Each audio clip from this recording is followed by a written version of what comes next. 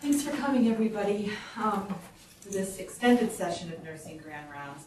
And this program is being recorded, but it's not being web streamed. Today we'll be discussing one way that we can advance our work with victims of sexual assault through the introduction of trauma-sensitive yoga. Our presenter for this session is Abby Tassel. Abby is Assistant Director of WISE, the Upper Valley's anti-domestic violence, sexual assault, and stalking organization. She is trained as a teacher in 3 schools of yoga, including trauma-sensitive yoga.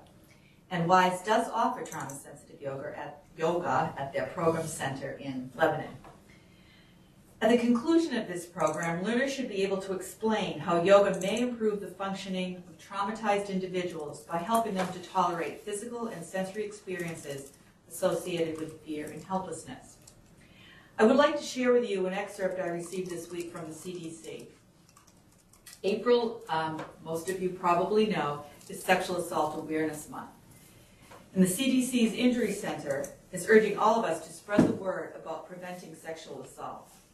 Sexual violence is a serious problem that affects millions of people every year.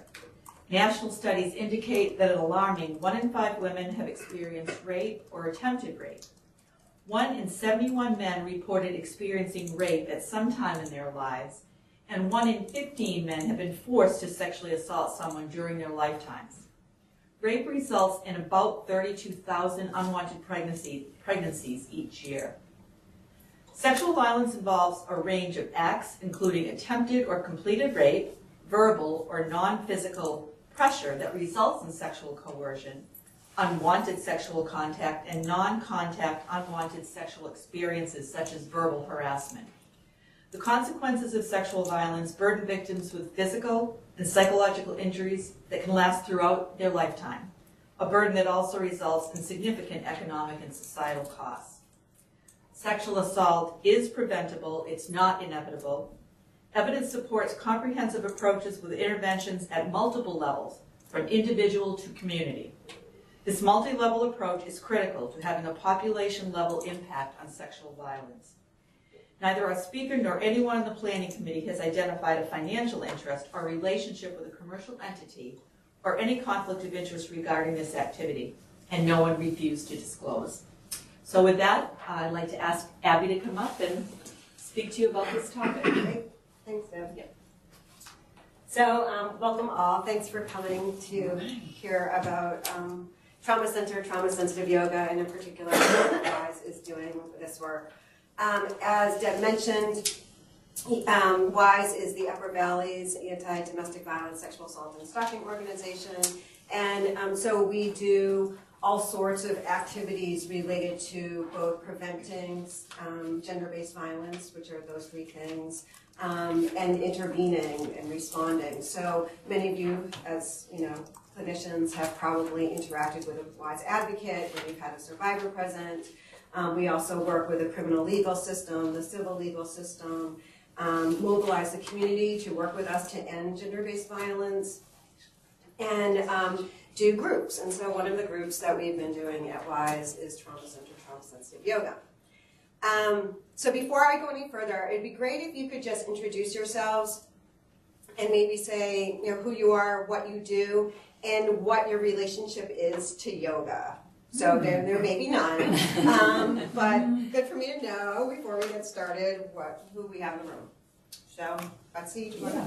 So I'm Betsy Morse. I'm a nurse practitioner at Dick's House, and I also work as a sexual assault nurse examiner through the ED here. I take call and do 1 to 3 cases of sexual assault victims, domestic violence, and violent crime.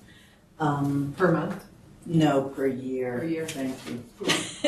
Yeah, that's just the sort of luck of the draw. That's been my experience. I probably 20 years ago, I did yoga regularly in North Carolina with a fabulous teacher, and because of that experience over several years, I occasionally do it at home on my own, and really benefit from it when I do. Thank you. My name's Alicia. I'm a registered dietitian here in the endocrinology clinic. And before I started working here, I taught yoga full time. I went to school for yoga therapy and did like the 200-hour training and 500-hour training, mostly trained with children. I went into schools and classrooms and things like that. We started a yoga program with the diabetes and rheumatology patients upstairs, which we're hoping will grow.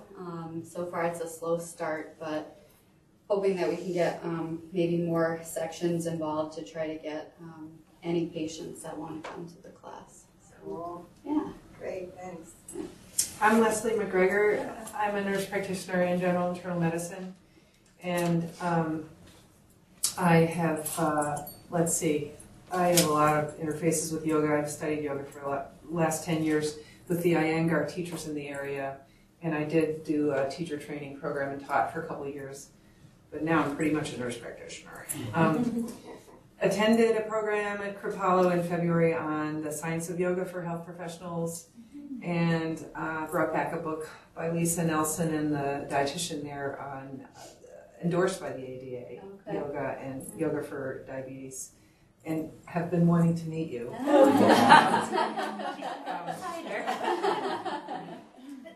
I have to do a presentation for the general internal medicine department about the science behind yoga too. Oh, nice. So I'm trying to pull that together.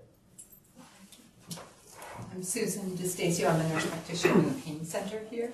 And I practice yoga on my own, and I did a 200-hour training several years ago and taught it to with cancer patients because most of my career has been in cancer patients.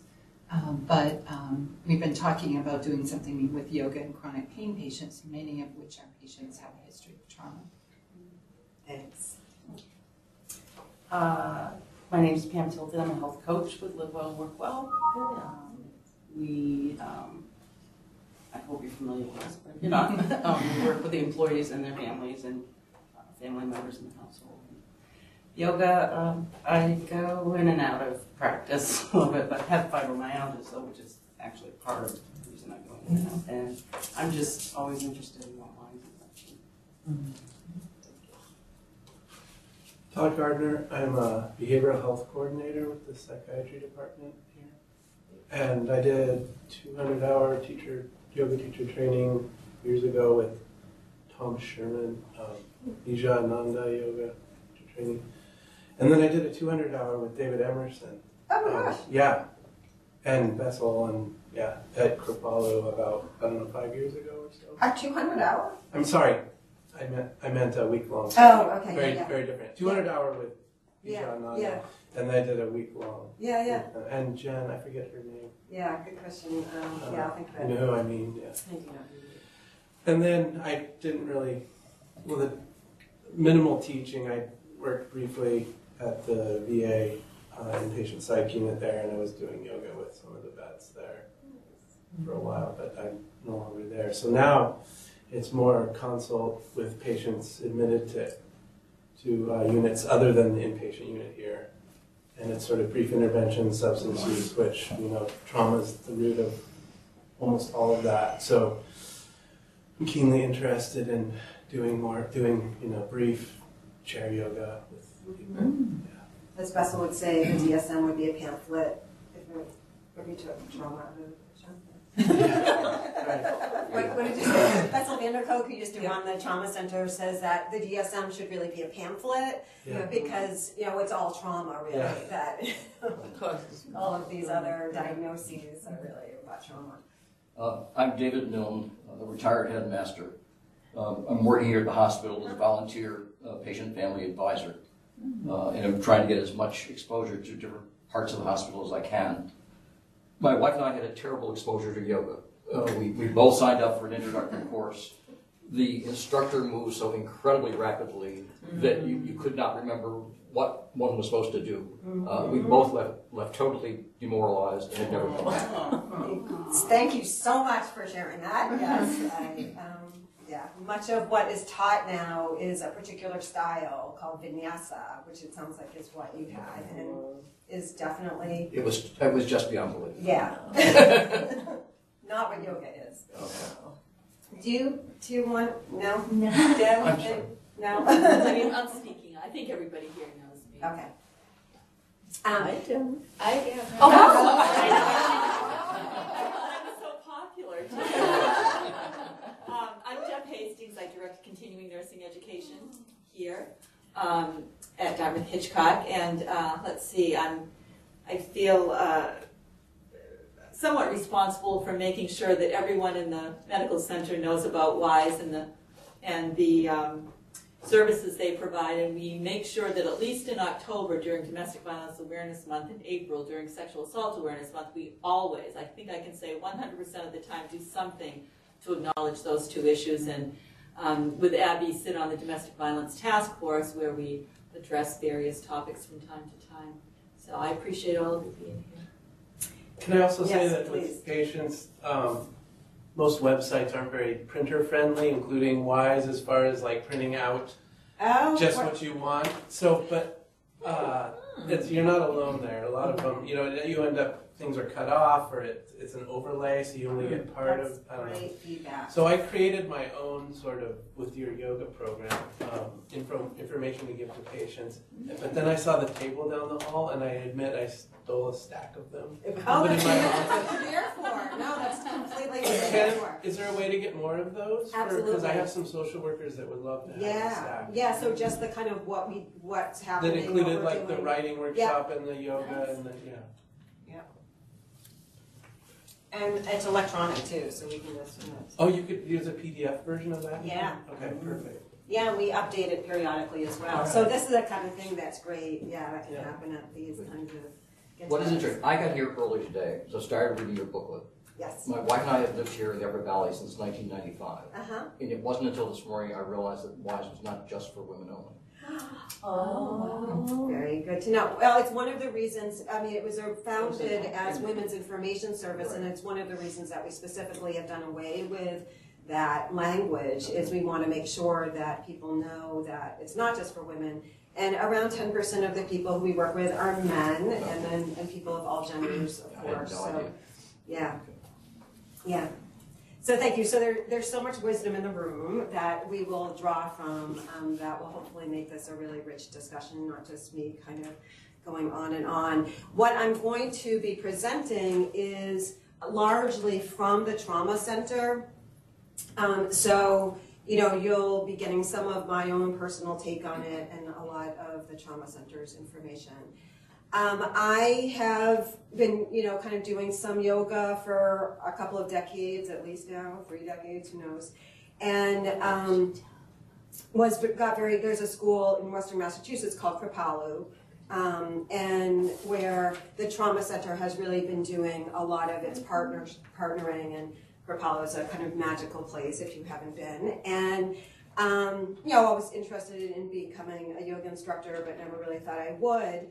And about 25 years ago, started to get into the work that I'm doing now.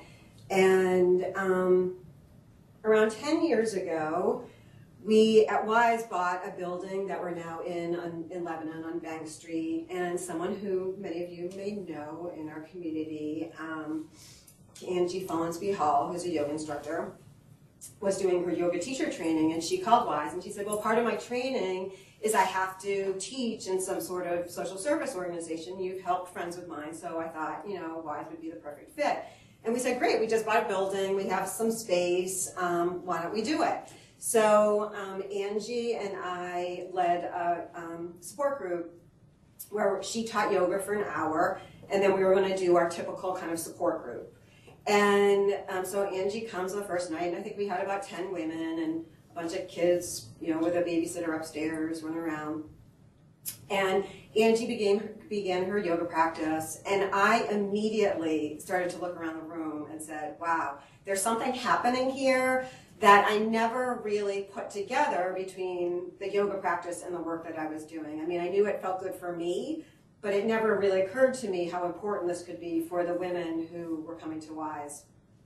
And one of the things I thought about was like, what we are actually doing, what we're talking about in support group. And then Angie left, and we all sat down to kind of have our support group talk. And the women were just like, I don't really want to have a conversation about my, crappy husband or the horrible thing that's happening to me in court right now. Like, I really just want to be here and maybe, drink some tea and connect with each other. And I was like, wow, this is really different from our usual support groups where people are very happy to really dig in and very anxiously often, discuss all of the horrors in their lives. So I said, okay, duly noted, let's get some tea and hang out.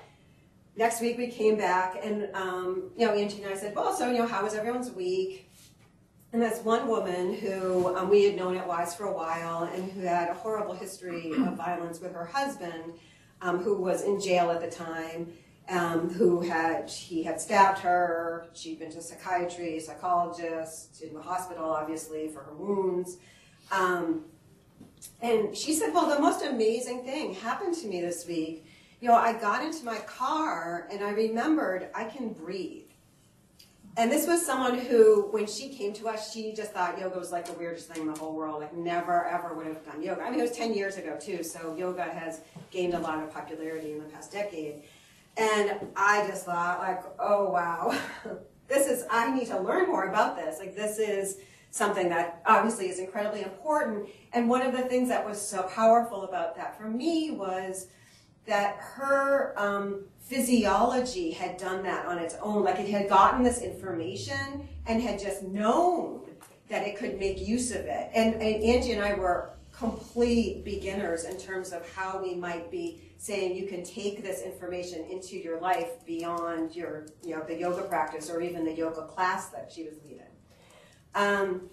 So that was very important information for me, and I went running off afterwards and said, I bet tons of people have studied this, and I just don't know anything about it. And of course, sure enough, that was true. And I began the somatic experiencing training, which is Peter Levine's kind of body-mind trauma healing modality, very similar to sensory motor therapy, which is Pat Ogden's work. They actually worked together for a long time. And that was great, and I do somatic experiencing on a regular basis with folks. But I've been really frustrated by how to bring somatic experiencing into a group experience, because the other thing that I've really learned from my decades doing this work is connecting survivors is incredibly important. The isolation of this kind of violence is so profound that, sitting with me is helpful, and yet being with a lot of people who can share experiences has a power that it just doesn't if they're just hanging out with me.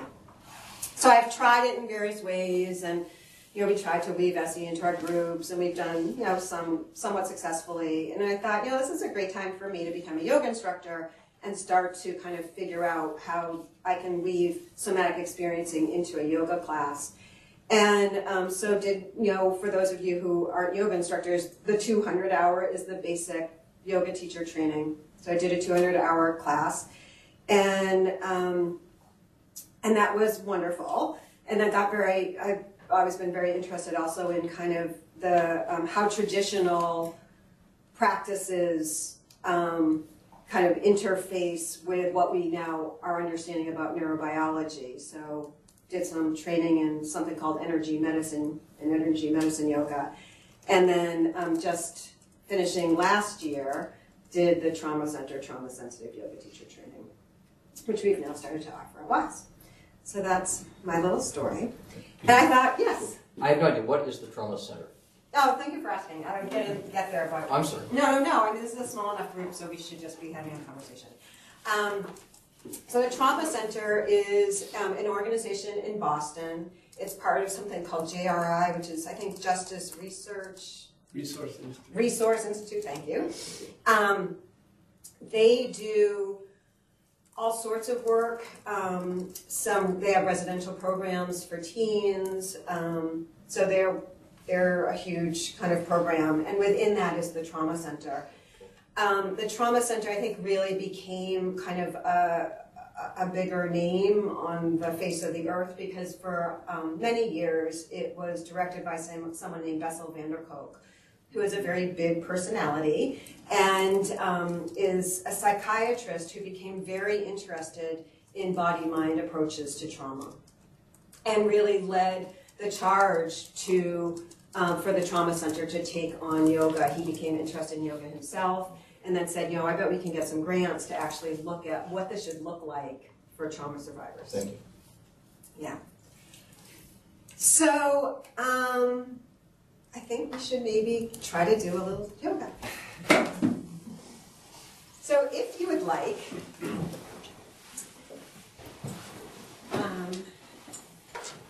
you might just start to notice what it's like to be here now. And so that might mean just noticing how you feel in your chair. You may notice some weight of your body. You may notice your feet on the floor. If you'd like, you could take your shoes off. And if you'd like, you can leave them on. So there are choices here. And if you'd like, you can move yourself in your chair in a way that suits you at this moment. So whatever that might mean to you. And you could see where you'd like to place your hands. So you may like to have your hands together. You may like to have hands on your knees or on your thighs. And if you'd like, when you're ready, you could explore extending your spine. You might want to bring the sort of flat part of your head, the crown of your head, up towards the ceiling if that feels interesting or appropriate to you. And you might notice the air coming in and out of your body. And that might be through your nose or through your mouth. And you could experiment with trying both, trying either. You could have your eyes open or closed. So these are all choices.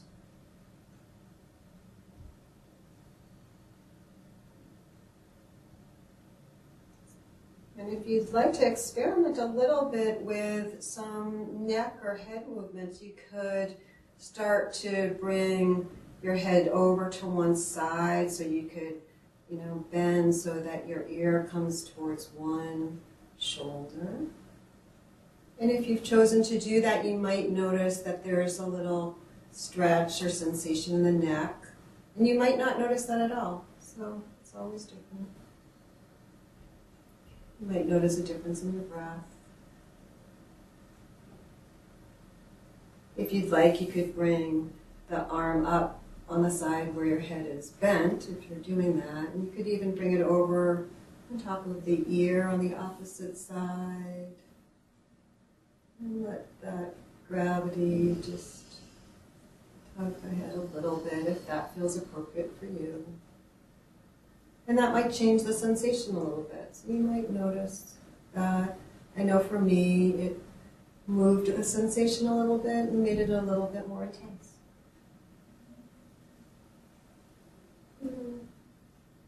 When you're ready, if you'd like, you could bring your head back up to the center. You can stay on one side or move back and forth to the other side. I'm going to move over to the other side. So if you'd like, you can let the head come over to the other side. You might notice that the two sides feel similar, might feel different. And if you'd like, you could also bring the hand up around and onto the ear. Just allow gravity to give a little bit more tug. And again, you might notice a little bit of a change in sensation.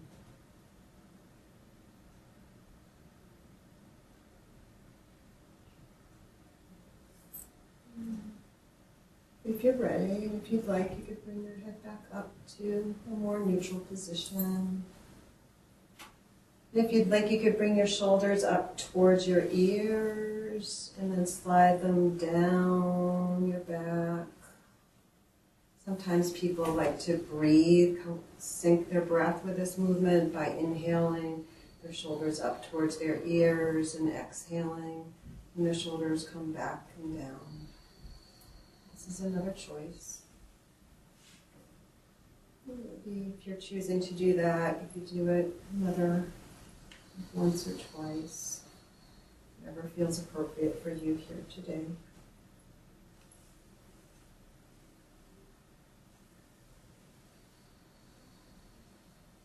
And you're feeling complete. If your eyes are closed, I invite you to open them, but also if you'd like to stay here for a bit, that's another choice that you can exercise.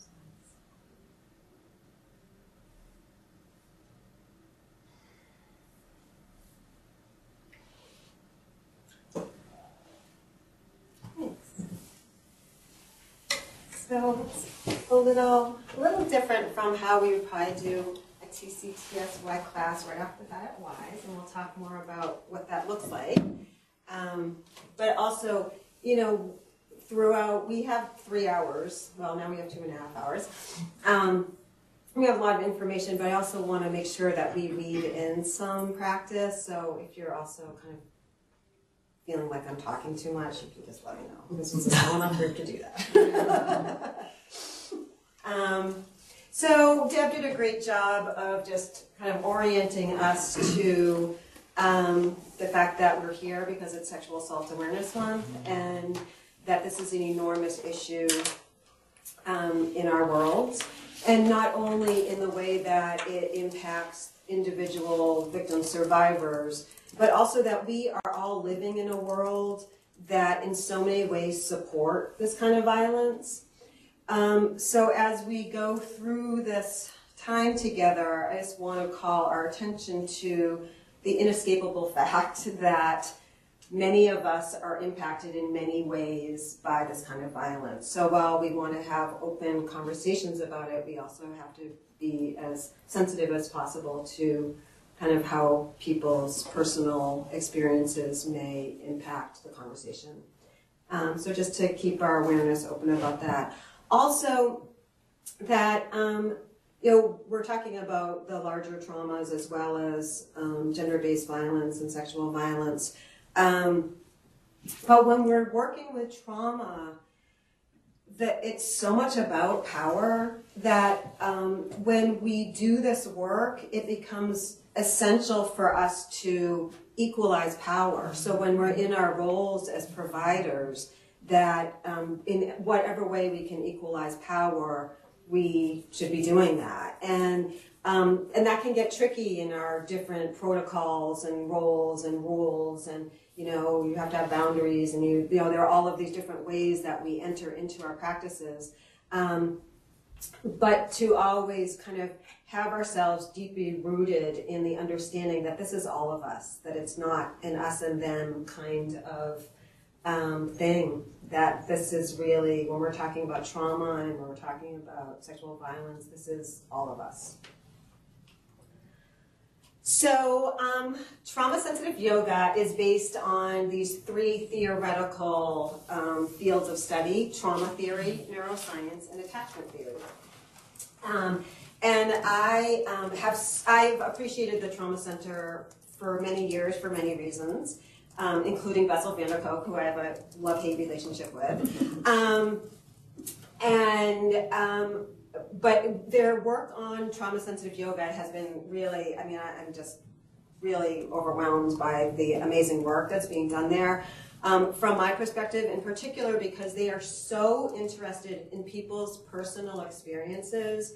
They started thinking that trauma-sensitive yoga was going to be one thing, and a lot of that was based on all sorts of claims that yoga instructors make, in particular about heart rate variability and how mindfulness works and all of this other stuff. And so they really started there, and they have ended up in a very different place. And they're continuing to grow based on the qualitative, responses from the people who are in the research projects and these ongoing groups. So another amazing thing about Bessel and the Trauma Center is they've been able to really walk this line of doing very serious research, science, inquiry, and investigating areas that have been hard to get research grants for, and have been able to get published in peer-reviewed journals, and are now considered an evidence-based practice. So pretty amazing accomplishment. Again, there's so much here, so want to make sure that you all feel like you can chime in whenever you want. I'm sure we'll hit some place where you will know more about something than I will in this presentation. So TCTSY, which is how we refer to it, even though it's not the easiest thing to say, is based on these three areas and very equally balanced between the three of them. So recognizing that none of them are more important than the other. So what we're going to do is go through the three areas and then talk about kind of how the trauma center got to where it is now with the practice. So starting with trauma. So a little kind of trauma review for many of you, I'm sure.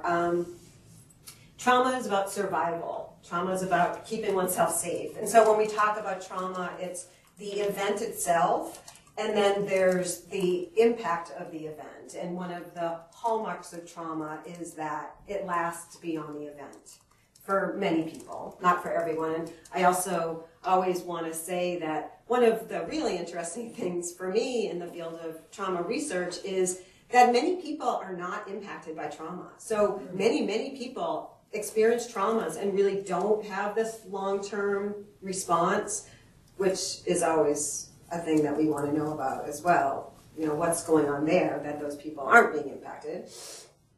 But the fact of the matter is when we're faced with a threat, then something's going to happen in all of us, hopefully, because we need to keep ourselves safe. And so here's our lion on the savannah, and I use the slide all the time, and I was just thinking last night, like, oh, it's so interesting. Like, I think of this as an objective kind of threat, and so it's sort of the go-to choice, and yet threats are not objective. So threats are based on our experience. So I don't know enough about lions, but I think sometimes male lions eat lion cubs or something. Is that, yeah.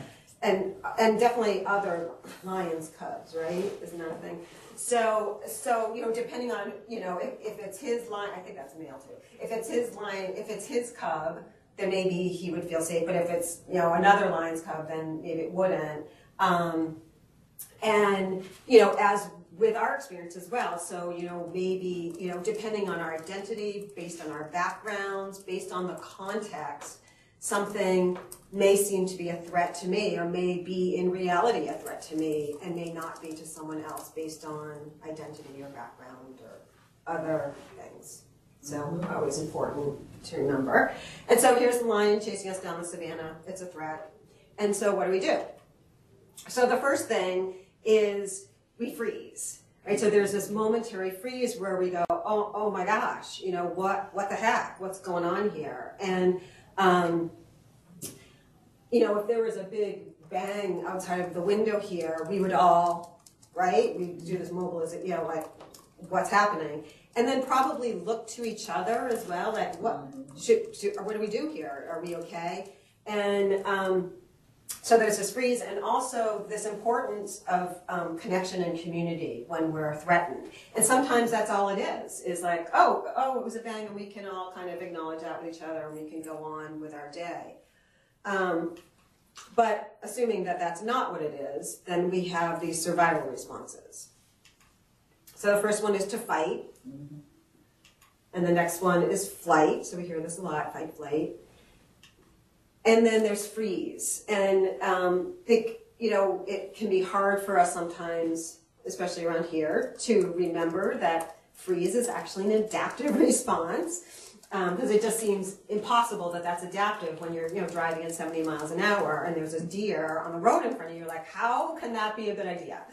But of course, deer did not adapt evolutionarily to our cars driving on the highway. They're adapted for predators. And the other thing that probably most of us have seen is the deer either in the woods or at the end of a field. And it's hard to see a deer a lot of the time when they're standing still in that environment and their coats change that blend in. It's quite an amazing thing until they move and then the tail goes up and you can see the movement. And this is the same for predators, that they're looking for the movement. And so the freeze can make a lot of sense.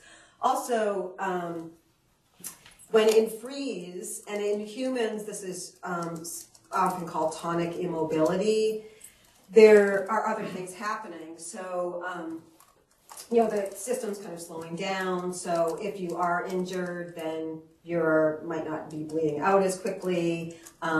There are all of these chemical things happening. The opioids are flowing, so you're not going to feel it as much.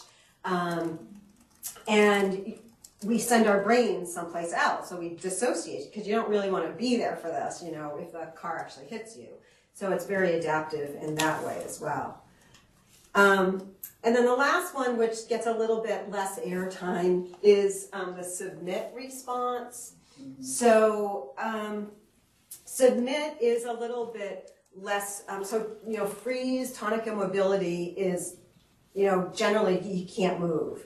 And, talking to many victims of sexual violence over the years, they will almost always tell you that they were terrified and felt like they could not move. And yet we're thinking, oh my gosh, I remember one of the first women I met at the ED here said all I could think about was grabbing this big flashlight that was on this hanger on the wall and hitting him with it, but I couldn't move.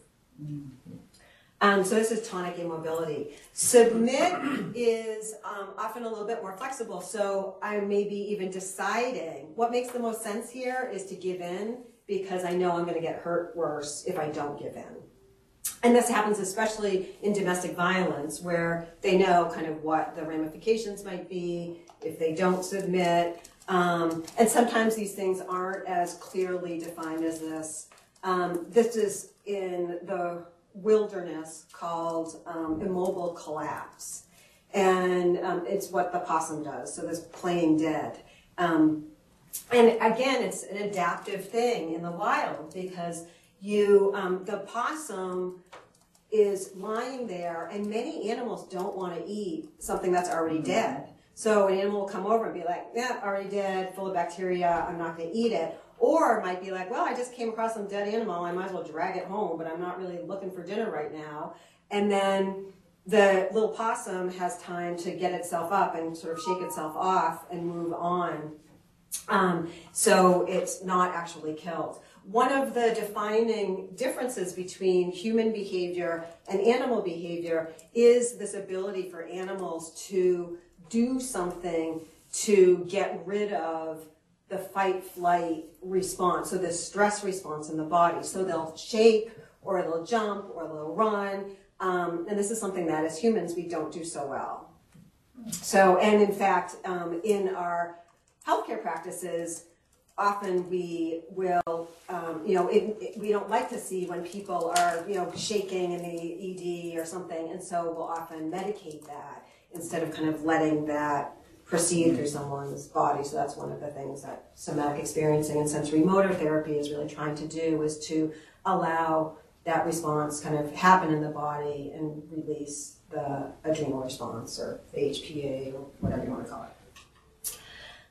So there's a survival stress response, right? So you're getting the energy. So no matter what happens next, you're going to get ready to defend yourself by fighting back and running away. So the heart rate goes up, and because you got to get all that energy to where you need it. And then there's constriction. So constriction is all of the resources are kind of going into one place. And so if I'm out for a walk and some guy jumps out of the trees at me, I'm not going to be like, what am I going to have for dinner tonight? That was that movie this weekend. I'm going to be all about like what's happening right now. And so all of the attention gets constricted into that moment. And so this is actually, I brought Robert Sapolsky's first book. I think it's his first book, Why Zebras Don't Get Ulcers. That's now, he wrote this in the 90s. And he also, actually, I just checked this last night on Netflix because it used to be live stream on Netflix and now you have to get the DVD. But he did a National Geographic special on stress that he's hysterical. He's just a very funny man. And so it talks about his trip. So he goes to Africa and studies baboons, and so the stress special is sort of about that and how he started to get really interested in like what's going on physiologically in these baboons in order to kind of make the leap to humans. And one of the great stories from Robert Sapolsky is so he goes out there one year and he's all excited, and like 9/10 of his baboons, or no, I think it was more like 1/10 of his baboons, that's a decimation, I guess, were dead, and they were the dominant males. So he had these dominant males who were just awful. And one of the reasons we're studying this particular clan of baboons is they're on this like wildlife preserve, and so they never had to hunt. All they would do was go, through the trash from the tourists and just eat out of the dumpster. And so there was no stress in these baboons' lives. Like they're, in the wild, like you have to worry about where you're going to get your next meal from. They didn't have to worry about that. And apparently these horrible, males who were in charge, just like were hogging all the food all the time. And, even though they had nothing to be stressed about, were totally stressing out everyone else.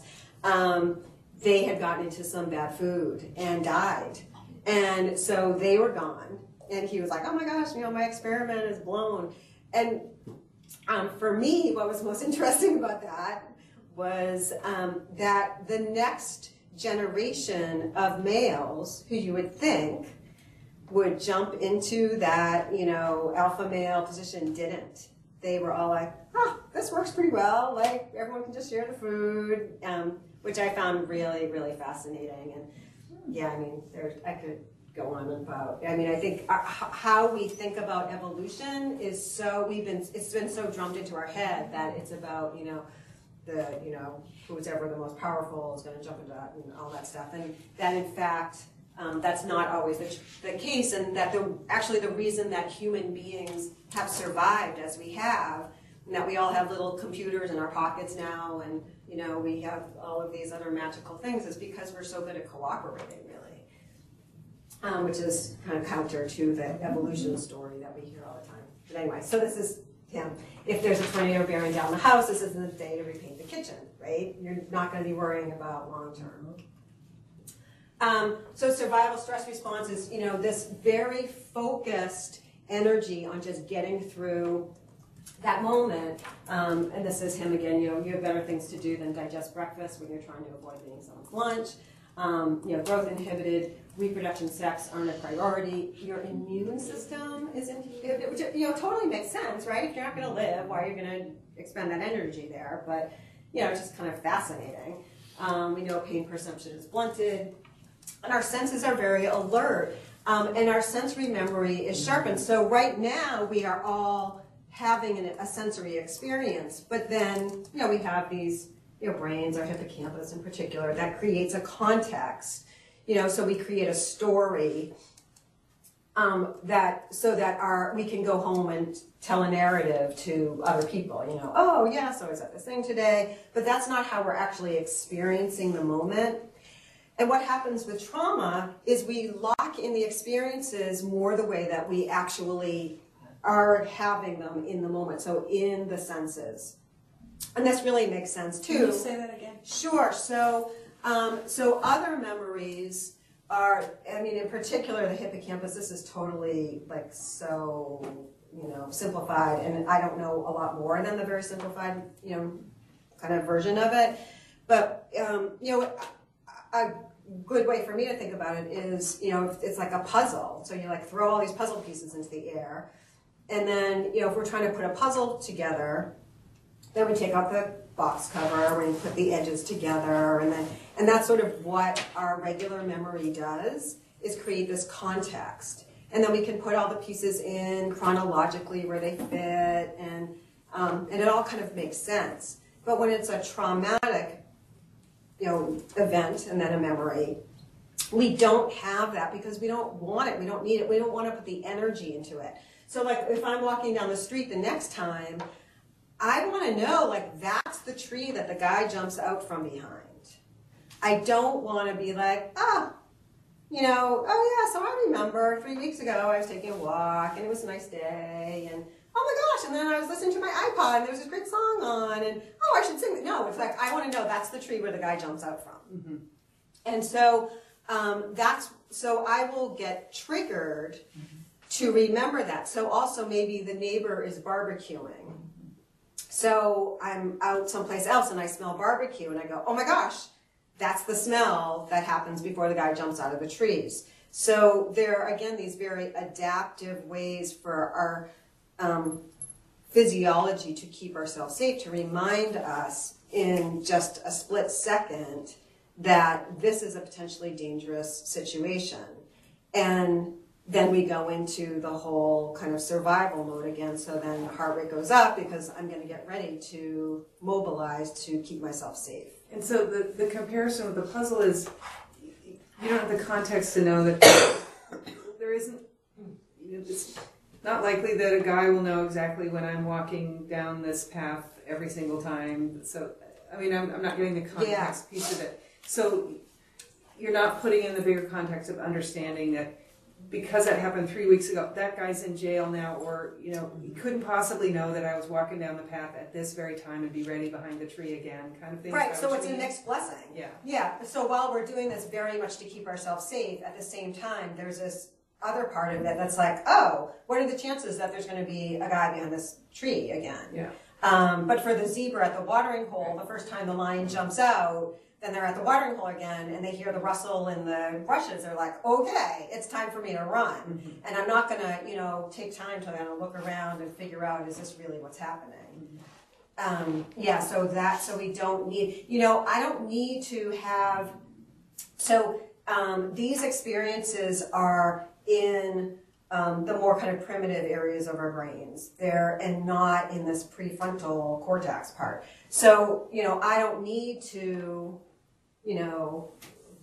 do a calculus problem, not that I can anyway, but Some deductive reasoning. yeah, or recite Shakespeare or whatever it is in that moment. Yeah, I don't want a big story about it. I just want to know this is when I'm in danger. Yeah. But then the trouble is that memory is not there when you're recounting it to the police. So you're going to get to that. well, this is great. Yeah, so yes and no, because one of the big mistakes of our criminal legal system has been this expectation that trauma survivors are going to be able to tell them who, what, where, when. So they come in, and you've obviously seen this, and you've certainly seen it in case review, because Betsy comes to our sexual assault resource team case review, and the police are like, well, we asked her what happened. And then she gave us these different stories. And then how could we believe that? Clearly, she's not telling the truth. And so we're like, whoa. No, what you're not seeing is that you're asking the wrong questions. What you need to be asking is, what do you remember? What are you able to tell us about that experience? And that will be the same story every time, the same narrative. I don't know what story sounds like, it's not true. But, and so when those are very locked in, clear memories, and there won't be the discrepancies, things will come back over time, for sure. So part of what we're always doing with law enforcement is trying to get them to see, like, oh no, it's the questions themselves that need to change. So the fact that she can tell you exactly how many tiles are on the ceiling and what that light looks like is great evidence, because if she was engaging in consensual sex, she hopefully would not be counting the ceiling tiles. But that's she'll be able to tell you, and I can think of one woman that I know you work with who was talking about the bed frame, and those, and they're very distinct, and they in order to protect us in the future. The other thing that's interesting, there will be a central detail, so there will be this thing that they're focusing on, and there's often a flashbulb moment. Where, so once, people are in that situation, they're like, oh no, things are really not looking good right now. Their hippocampus actually goes backwards about 30 seconds and can capture the past. It's an amazing phenomenon. And that's a flashbulb memory. So often people will be like, I completely remember what happened at this beginning point. I'm walking down the street and I remember exactly when I first saw him and what his eyes looked like and what he said to me. And then I don't remember anything. And then maybe, oh yeah, I guess I do smell sausages. What's that? So there will be this flashbulb moment at the beginning. And then, our brains do us the great favor of checking us out for the horror of the violence.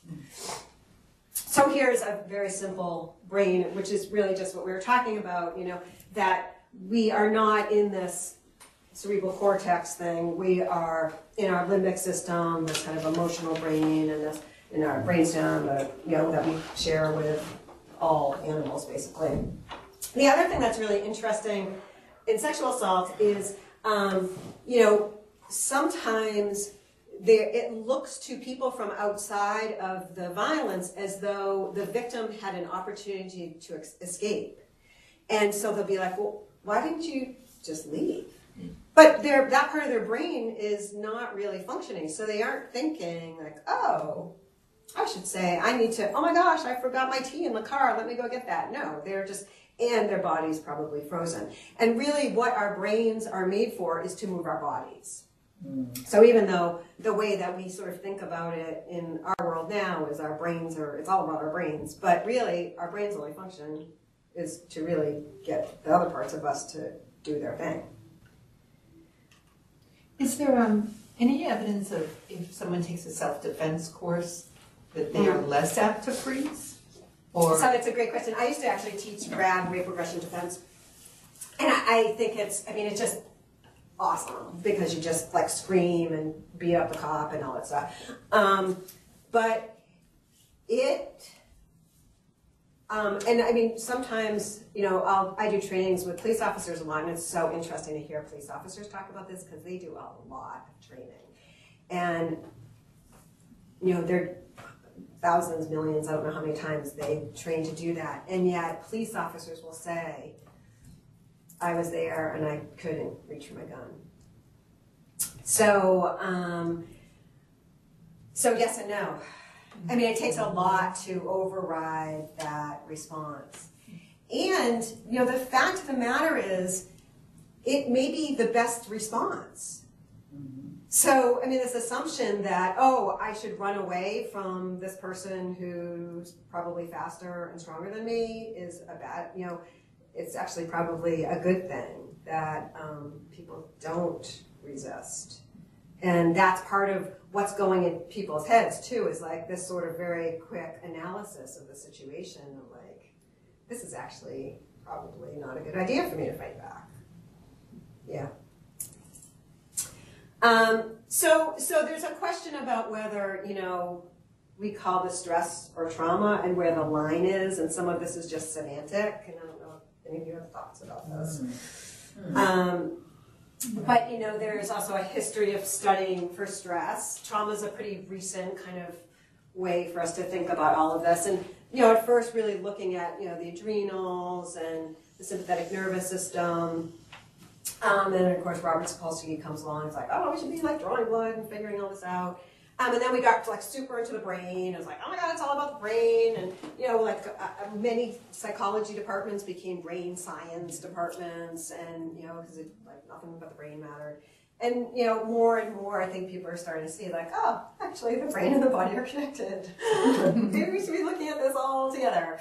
And in terms of where the line is, I think the shutdown is really where we're going from stress into trauma. So when someone can run away or fight back, that's not traumatic. So like with my example, I'm walking down the street, the guy jumps out at me, and I look at him and I say, really? Are you kidding me? Like I teach rad, and I beat the crap out of him and leave him on the sidewalk. I don't have to encode that in any different way, because I know the next time I walk down the street, the guy jumps out of the trees and I beat him up and I go for a walk. it's when I shut down, when I say, uh-oh, this is not looking good for me, that I have to encode it differently. And that's really the line where we're into trauma. Now, the thing is, we'll see a little later, there's also this question about, well, what about the cumulative kinds of smaller traumas or stress and all the stress, and then you add a trauma on. So, you know, it may not be as clear as that. And of course, in our world, it's never as clear as that. But we're really kind of looking at the shutdown. And so I have lots of people I'm big fans of, but I don't know if any of you saw Stephen Porges when he was here a number of years ago. Oh my gosh, he's really great. So, and I think 2 years ago, he was supposed to write a book on, so created this idea, this thing called the polyvagal system and polyvagal theory. And he's just like kind of an amazing person. And by the way, his wife is the new director of the Kinsey Institute, and she studies, what's it called? The hormone, the like love hormone. Oxytocin? Yes, oxytocin. She's the oxytocin expert of like the world. So they're adorable. And he was supposed to write, because this book is not a good read in my opinion. And so a couple years ago he was supposed to write a book about like clinical implications for polyvagal theory, which would be actually something that we might want to read. And I just looked last night because I was like, oh, I wonder if he ever published that book, because I actually was like on Amazon, like, oh no, whenever it comes out, send it to me.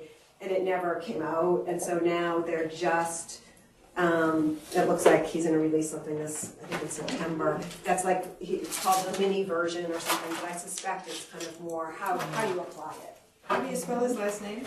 Porges. Okay. Yeah. So when I bring that up, because polyvagal theory is that, but that there's the ventral, so when we are safe, we connect through our eyes with people, and it actually resonates with us and can get our heart get our heart rates kind of in sync. So completely, it's when we're feeling safe and relaxed. And then if we don't, we go into the sympathetic nervous system, fight, flight. And then the shutdown is the dorsal vagal system. And one of the things that's fascinating about that is the dorsal vagal is subdiaphragmatic and connected to neurologically to all of our organs. So then you start to see, oh, if we're shutting down on a regular basis because we're in trauma or fear or even stress, then wow, doesn't it make sense that we're getting sick? Yeah. So he's basically really mapping out what is happening physiologically in terms of chronic pain and all the GI stuff that people experience who are experiencing chronic stress and trauma. Really cool. Okay, so Bessel. So one of the most critical factors when there's a situation traumatic is the experience of physical helplessness. So the realization that no action can be taken to stave off the inevitable. So I go walk down the street and I'm like, oh my gosh, this guy's here. I can't do anything about this. I freeze. And then the next time I walk down the street, I am reminded, and I get triggered, and then I say, I'm not going to go down that street for my walk. I'm going to go down that street, but that street has a tree that looks like the street before. And then I go to a party and they're having a barbecue, and the next thing I know, my life has gotten very, very small because everything seems scary. And I'm never able to be in the present moment because I'm always worried, oh my gosh, this thing happened before and it's going to happen again. And how do I keep myself safe? So there are all these trees, there are all these barbecues, there's just, the world is an unsafe place. And because my body is really trying to keep me alive. So survival is an interesting thing, and I think I know I have been in this position where it's like, oh, I'm like out of my kind of league here and I need to just disappear. But also, you see this with trauma, that people are just like, maybe I can keep myself very, very small and quiet, and no one will see me, and I'll disappear, and I'll be safe. And Stephen Porges also talks about how we share this dorsal vagal response with every animal on the planet, like I think starting with bony fish or something. And that, amphibians in particular, they can just go down deep and just lock down, like they can hold their breath. And you see this with trauma too, they're like holding their breath and like, oh, no. And I know women that I work with can actually talk about this experience of trying to disappear. And in all of these different ways, they try to disappear by starving themselves or by being very quiet and not breathing. And maybe if I hear them outside of my room, I'm just not going to make a noise. And being just terrified, sitting on their bed, all curled up in a ball.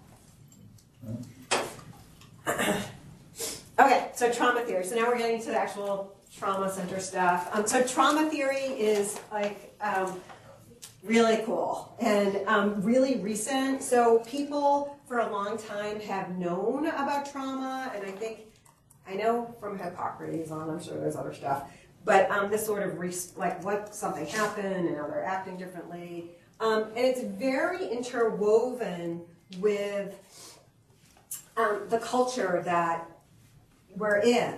So, and we don't, especially, probably at any point in history, I feel like we're never really good at recognizing that we're in a culture and that is important. So, from the 1700s to the 1900s, there are all these women who people were very interested in that were called hysterics. And they were always like crazy ladies, and they get locked up in institutions. And in the late 19th century, a bunch of psychologists, I'm actually not sure what they call them, doctors, there's Charcot and Genet, and then Freud came along and said, this is really interesting. Like, they all share these kind of common characteristics. And before Freud, it was really like, oh, let's look at all these symptoms and make a list of them because this is kind of interesting. And then I think I think Charcot and Freud, it might have been Genet and Freud, in the very late 19th century said, these women are actually remembering something from their childhood. And what they're remembering is that someone sexually assaulted them when they were children. And the women they were studying at the time were sex workers in Paris. And, people in Austria were like, oh my gosh, this is awful. And then they started to study women in Austria. And Freud's peers said, this was, first he published a paper, The Etiology of Hysteria, I think it was 1896, where, no, this is what's happening. These women are remembering these, he called them sexual experiences or something, but it was child sexual assault. And then his peers just said, well, wait, no. It's one thing if they're sex workers in Paris, but our peers are not sexually assaulting their children. Mm-hmm. And so that is actually what caused Freud to take back his statement and then say, oh yeah, you're all right, I was wrong. These women are actually just fantasizing about their fathers coming to their bedrooms at night because my peers couldn't possibly do something like that. And now he has got such a bad rap sort of ever since because he, had to take that back because of the culture he was in. People could not believe that could be happening. And we still see this all the time around sexual violence. People cannot believe that, the fraternity brother or the doctor or whoever it is the president. Yeah. You can't wrap your head around it. How could that be? And then how could it be that person could be the president of the United States? Well, it couldn't have happened. And we're so in that culture, and you really see it in people's, victims of trauma when they come forward and say, this is what happened. And people, especially people who should be helping them, say, I don't think that could possibly be. And then why didn't you run away? And why didn't you, what, you froze? But you know him, it's your boyfriend. Like, well, that's crazy. You can really see how the culture shapes not only the trauma itself, but the experience of the survivor, how that person, all of those women were being locked up for hundreds of years because people are like, no way, that can't be really what this is. So trauma theory is very much part of the culture in which it exists. Oh, look, culture matters. So another thing that's interesting is just World War I and II versus Vietnam. So World War I and II is called shell shock, and it was very physically manifested. You can see videos online of men just collapsing from shell shock. And then in Vietnam, they came back and the VA hospital was like, oh, this is a psychological disorder. And all of a sudden it became a psychological disorder. They weren't collapsing anymore. They were having psychological issues. So again, how we define it is actually how people experience the trauma.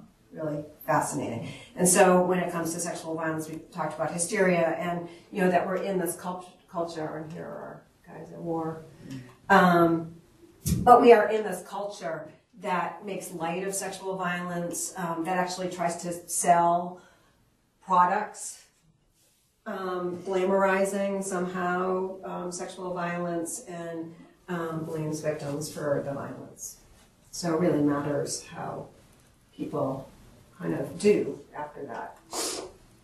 So Dave Emerson, who is really the leader of TCTSY, says, if we're stuck constantly adapting to trauma and the systems around us, society, are treating us like people making free choices from a completely open slate of options, then we have the recipe for pathologizing the traumatized person instead of the trauma itself.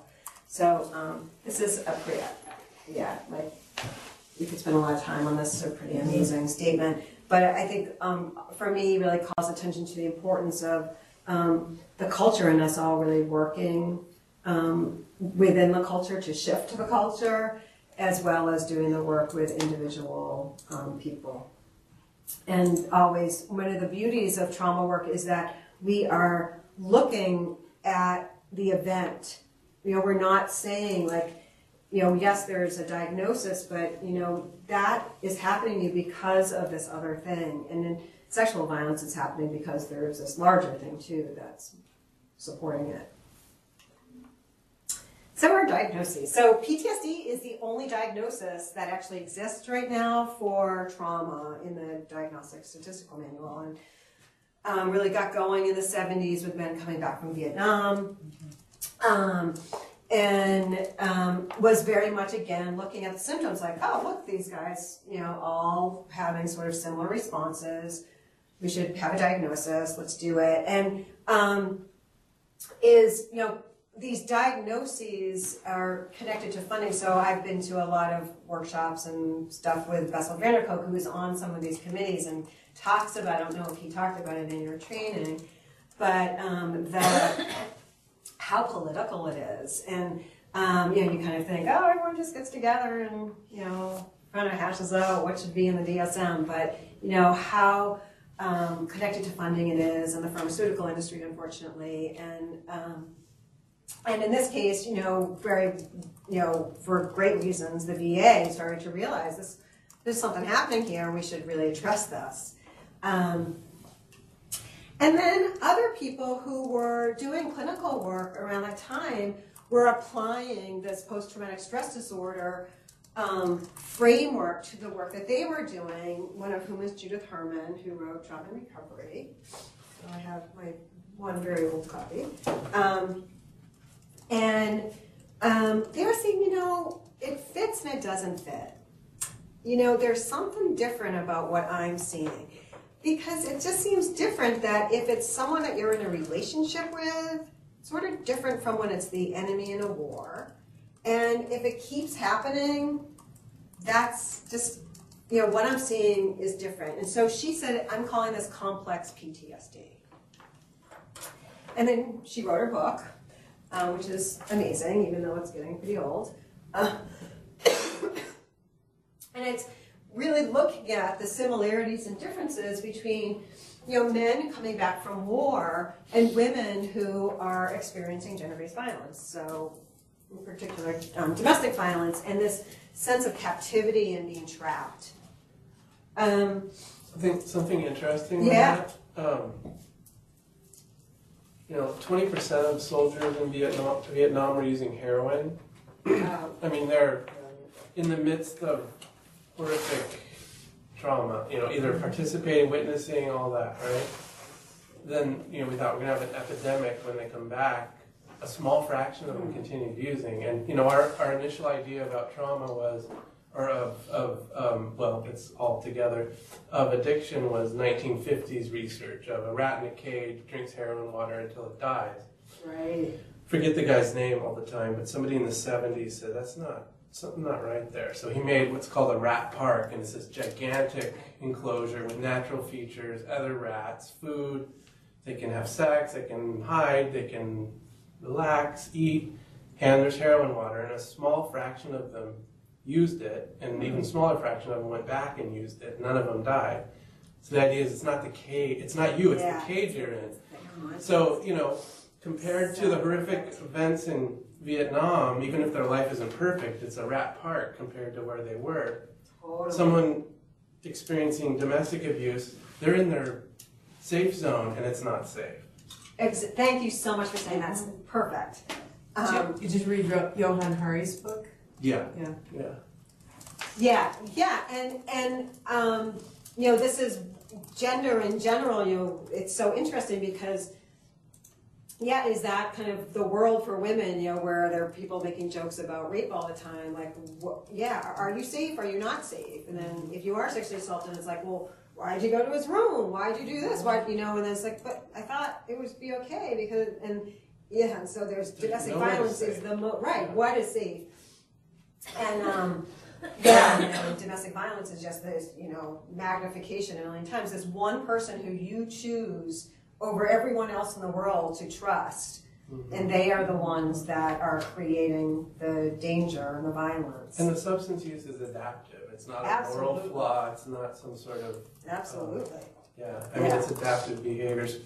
Speaking of Vietnam, and it's in a book that we've both read, the water buffalo in Vietnam never ate the opium plants ever. When the bombs started dropping in Vietnam, they ate them constantly. When the bombs stopped, they stopped eating them. It's adaptive. Substance use is an adaptive behavior to help yourself feel okay in your body when your body is not okay. So I was in Cambodia a couple of years ago on this elephant reserve, because I'm really into elephants, and they had an elephant there. I mean, I just happened to find out about it, that was old enough to have been through the war. And I was like, so have you noticed anything about that? Because elephants are so sensitive and communal, and they said, well, they didn't even know. But you know, I don't know if everyone knows. I didn't really know the extent to which we bombed Cambodia until I was there. But we did. And they said, yeah, we actually didn't really know where they had been because there are these elephants that are taken from families who don't want to take care of elephants anymore. And they said there was a little gas tank exploded on, you know, near their property, and that this elephant just completely freaked out and just went into like this lockdown for weeks. And they said, yeah, and we realized, like, oh, this is the one elephant that we had on the property that was around during the war. I know, isn't that amazing? Okay. Oh, so the other thing that Judith Herman was talking about is that not only does it matter kind of in terms of the diagnosis, but how we're going to do some sort of intervention and treatment is going to be really important in this, you know, more complex situation, because we're realizing that any way that we are taking power away is going to be counter to helpful with this group of people. We can't tell them what to do, because if you tell them what to do, then you're acting like the abuser, and that's not helpful. So it has to be completely coming from a place of empowerment. The next iteration of diagnoses that never have really made it to a full diagnosis is DSNOS, disorders of extreme stress, not otherwise specified. And people started, it was like also relational, but started to realize like, oh, when people are kids and are seeing this stuff or experiencing this stuff, that matters. And that there's this physiological aspect to it. So leading to chronic pain syndromes, and also this hypersensitivity to any kind of physical contact, and also generalized physical, so not being able to feel specific points in their body, but all physical sensation became more generalized. They were self-harming, and also this is something that Judith Herman noticed in her patients, was that these patients, different from the Vietnam vets, were hurting themselves. And they also had a lot of shame about their experiences. So even though, unlike the Vietnam vets, who may have committed horrible atrocities because of the circumstances they were in, these women hadn't, and yet they were feeling tremendous shame about their experiences. The other thing that started to happen around, and DSNOS was around 2000, so this is really recent stuff. This is when brain scans started to become a little bit easier to acquire, and so people started to really look at, what's happening in people's brains when all this stuff is going on. And then complex trauma.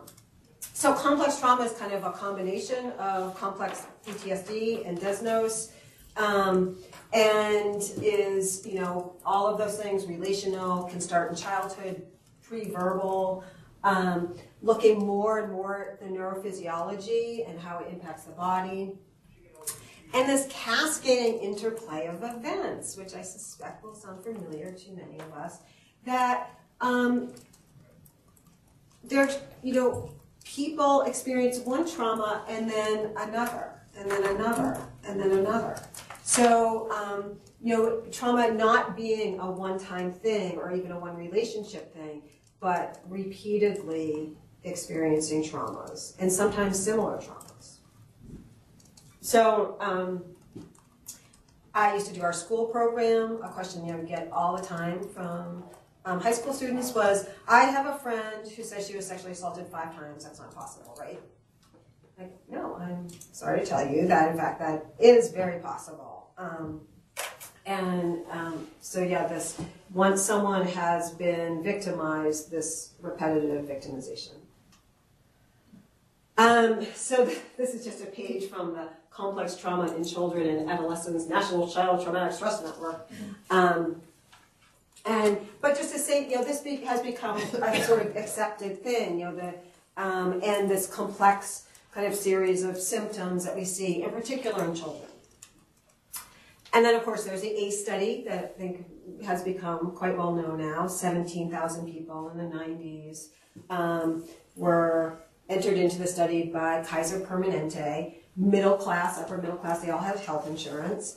And Kaiser Permanente wanted to figure out, why are people getting sick? So probably something to do with their business model, but not to be cynical. But this guy Folletti, who actually also has spoken here many years ago now, started to kind of crunch all this data, and they said, this is wild. We're asking people about their childhood experiences with neglect, poverty, witnessing domestic violence, being the victim of sexual assault or domestic violence. And every point, so they get 1 point for every yes to those questions. And with every point, they are more likely to be ill. So there's a 1-to-1 ratio. And for every disease that they studied. And this was really, sort of ground-shattering at the time. But if you think back on, if your immune system's shut down and it keeps shutting down, if your stress response keeps kind of kicking in, it's no really big, huge kind of, mystery why this is happening. And this is actually, I thought I could do the dot thing.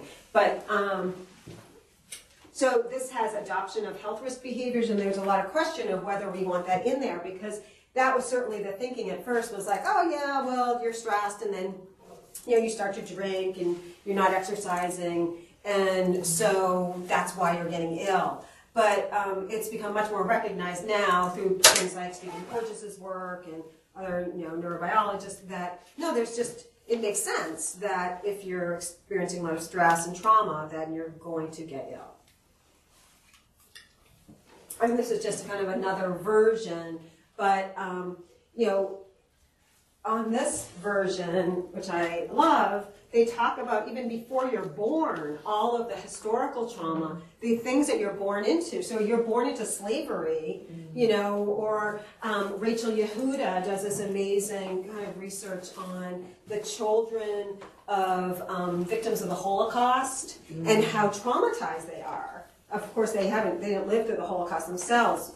So what you're born into, or you're born into a system that doesn't recognize you, that matters. And then are kind of not talking about this health risk behaviors, but are talking about, allostatic load like this, what happens cumulatively.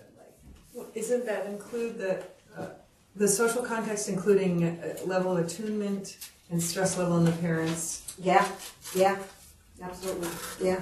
Which is some of what the ACEs are getting at as well, I think. They're asking specific questions. It's a great question, because I sometimes wonder about, I feel like the ACE questions are really so much about, when we'll talk about attachment, about, how much attachment is there. I went to a baby yoga training once, and it was the woman who was doing the workshop was talking about the birthing process and how that can have like trauma associated with it, and how in America we just take the babies away from mothers and clean them and do all this stuff, and there's bright lights, and it was just about like trauma that's happened to the baby before they are even.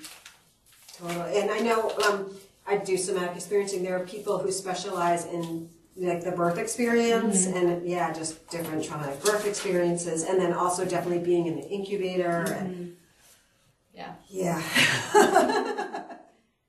Well, Gabor Mate talks about the effects in utero of stress in the mother, and not isolated to the pregnant body, but to the context in which she lives and the stress that she's experiencing and any significant other partner is experiencing.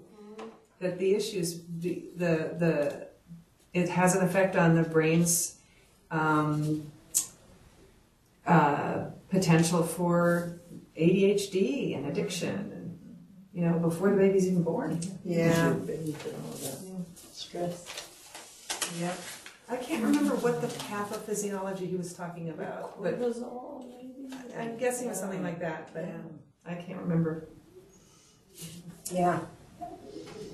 Last but not least in our diagnoses is developmental trauma disorder, which is actually looking like it may be a diagnosis coming up, and is for children.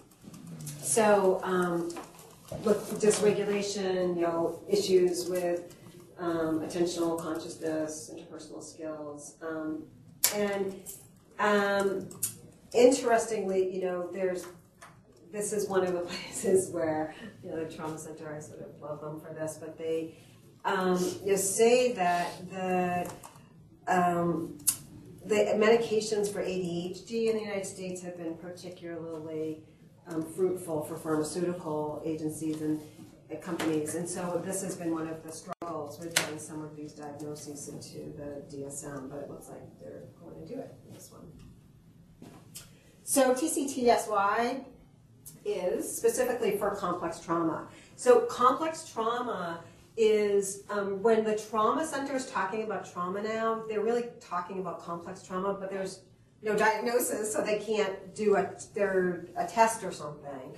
So you'll see in their research that they're using the PTSD scales, usually CAPS. But what they're really talking about is complex trauma, and part of that is because complex trauma has been so difficult to treat that we sort of have a pretty good grasp on PTSD, but this other thing is not has really still stymied us. So there, complex trauma, impacts the brain in all sorts of ways, and the ways listed here, particularly in sensory processing, and we're going to talk about the insula later, in particular in terms of interoception, Broca's area, the language center of the brain. So these are things that are all adaptive. Once again, if you're in a situation where, language isn't really working for me a whole lot, so I might as well put all my, eggs in another basket, because, we're going to adapt based on what has been helpful. So if my feelings isn't working that well for me because what is being presented with me is really hard all the time, I'll just turn that part off so I can, put some energy into other things. So dissociation being, a very, again, adaptive way of responding if you're facing a world that's dangerous all the time. Having flashbacks because, you're dissociating, but it's like, oh no, don't forget that horrible thing could happen to you again, so I have to remember,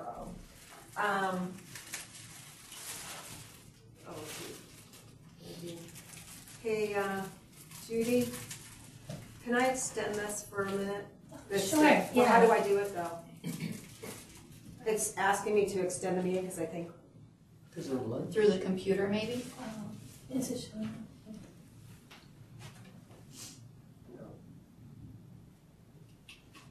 No. Is there a different screen on the computer?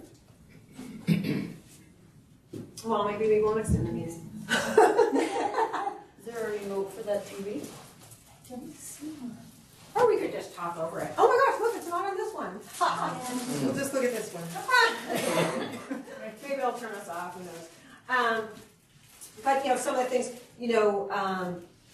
difficulty being touched, so if you're repeatedly being touched non-consensually, that's going to be a problem. Difficulty with relationships, so this idea, relationships have been hard, so sometimes people would think, well, then you would definitely want to stay out of them. But we have this amazing adaptive ability to want to jump right back in and try again and prove to ourselves this time it's going to be different. So I ran the sexual assault program at Dartmouth College for about 5 years.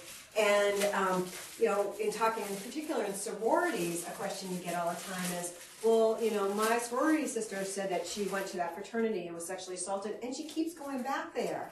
So obviously, she wasn't sexually assaulted there. It's like, no, actually, this is exactly what we human beings do all the time. We put ourselves right back in that situation to prove to ourselves that we can do it differently this time. And with sexual assault, it often doesn't work out all that well because there are predators there, and sometimes you're self-intoxicating to just get yourself through the scenario because it's terrifying and victimized again. Like that song Chandelier. Oh, I don't know this. So, the lyrics just are exactly what you were just talking Oh about. my gosh, I need to write that down. Getting drunk to get through it. And it's a very popular song. Really? Who sings it? Well, I guess. Sia. Oh, really? Yeah. People keep telling me this. And of course, self-medication. So they're all very adaptive ways of just dealing with, horrible things. So if you're repeatedly abused or neglected, it's probably better to cut yourself off from your own expertise, because you don't get to use it anyway, and you might as well save your energy for something more important like survival. So you're cutting yourself off from yourself. And that we can have lunch.